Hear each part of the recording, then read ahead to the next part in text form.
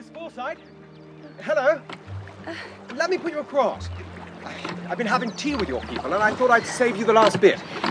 My name's Mont. I saw you at the picture gallery, remember? Yes. Take my hand. Oh. That's it. Thank you. And in a flurry of nerves, Mr. Mont begins to speak. I'm 24, actually. I don't live terribly far away. I was demobbed about a year ago. I was telling your father. He seems like a terribly nice man. I saw his Goya copy. You know, I don't think you're so awfully like it. He does have some ripping pictures, though. Listen, perhaps I might row down again and take you on the river sometime. I am quite trustworthy. I've never heard anyone say so many things in such a short amount of time in my entire life. Watch out. Oh. I do think the name Fleur Forsyte is simply topping. I shall never forgive my people for giving me Michael Mont. I wish my poor governor would move on. Not that I want his land. Land's an awful bore, don't you think? We've never had land in my family. We have everything else. You do know that we're getting farther off, not nearer. This river flows, see? Oh, look out, your skull! Oh, that's okay. It's all right, I've got it. Do you mind rowing faster? I want to get in. But when we get in, I shan't see you anymore today. Please row. I am. I came to see you, not your father's pictures. If you don't row more quickly, I shall get out and swim. Then I could come in after you. Mr. Mont, I'm late and I'm tired. Please put me on the shore at once. Of course. All right.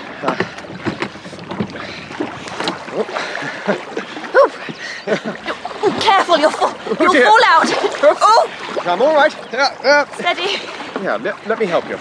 Thank you, I can manage perfectly well. Goodbye, Mr. Mont. Yes. Goodbye, Miss Forsyte. Fleur reaches the veranda and is just passing in when she is stopped by the sound of voices. Her mother and Monsieur Profond. I do not know, Annette. Does her father know that Monsieur Profond calls her mother Annette? All right. I shall take a small stroll. À demain. Ah, there you are, Fleur.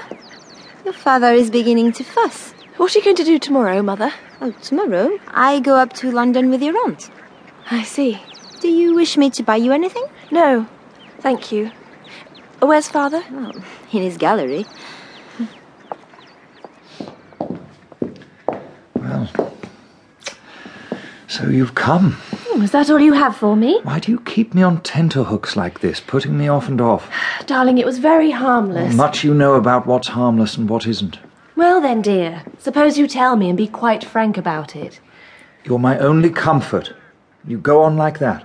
Like what, dear? You know what I told you. I don't choose to have anything to do with that branch of the family. Yes, Ducky, but I don't know why I shouldn't. I'm not going into reasons. You ought to trust me, Fleur.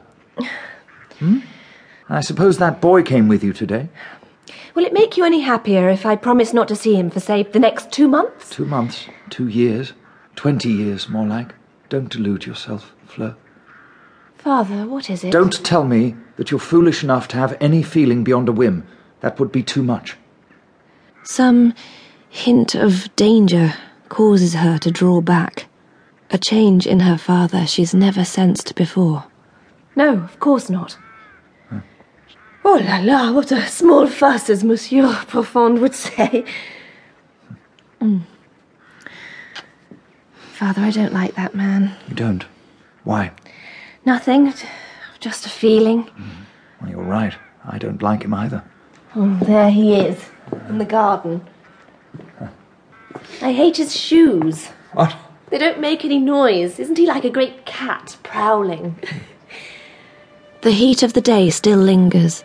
The girl looks from the window at the river flowing all the way to London. John will be there by now. Is he thinking of her too?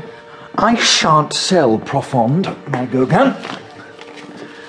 I don't know what your aunt sees in him. Or Mother. Oh, your mother. I'm going to dress. Very well.